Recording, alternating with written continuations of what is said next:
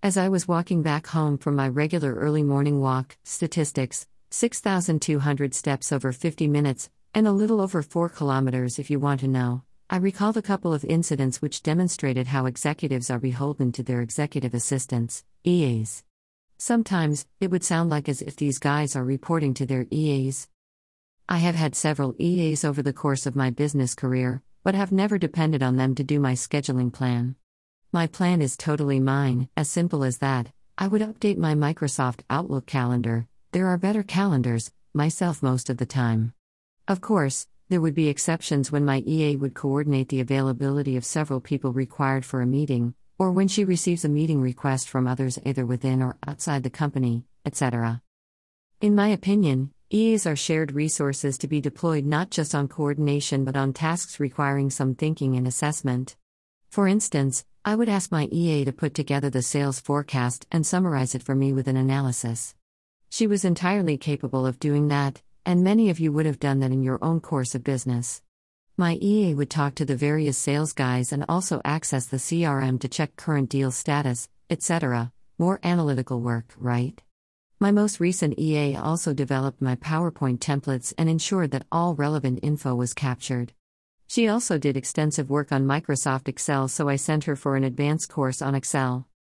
My point in writing this post is not to describe the activities of a typical EA in an organization, but to point out how executives behave when they reach a certain status within the corporate hierarchy.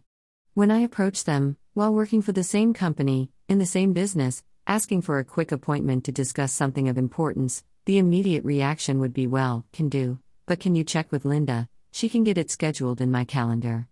Nothing wrong with that, but I like folks who say, come on in, it must be something important or interesting, let us chat for a few minutes before my next appointment, or hey wait, let me look at my calendar, well, we can meet up at 3 p.m. for a coffee chat, how about that, or something along those lines.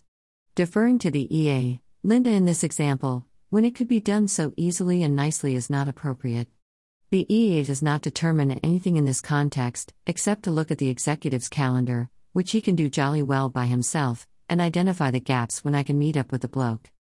Recently, an old colleague of mine connected with me over a message saying, hey, we must catch up. I messaged back, well, of course we should. Nothing for quite a while.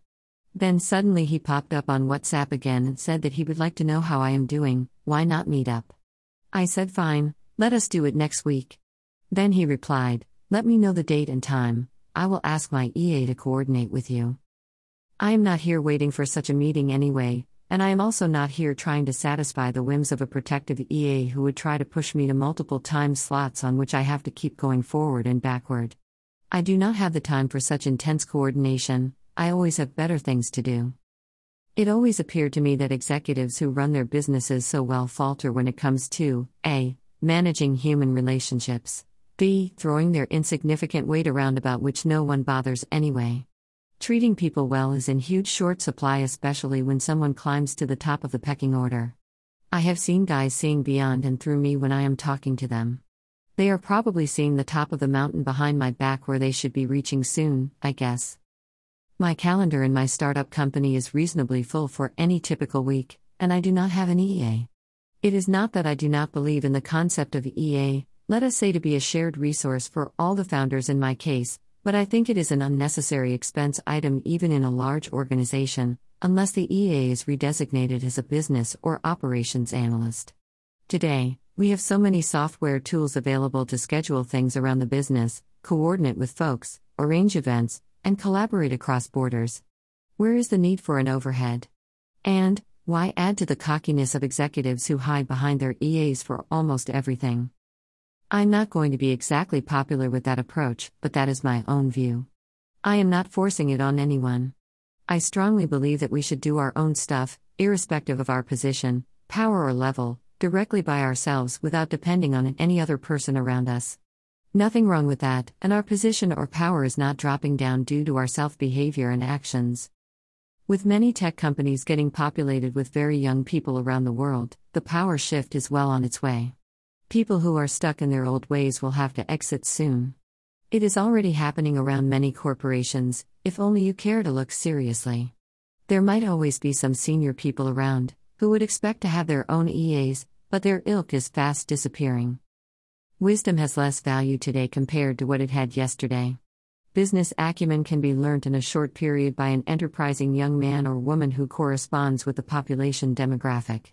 Gray hairs will have less and less of an impact as the world progresses towards a rapid business and technology dynamic requiring an ever sharper mind with a young persona.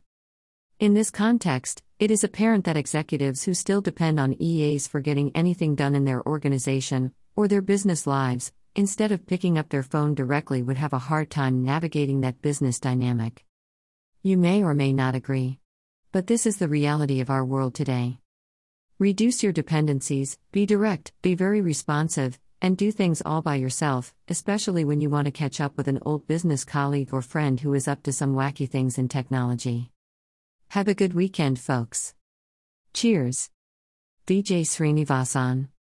31st of July 2021. Singapore.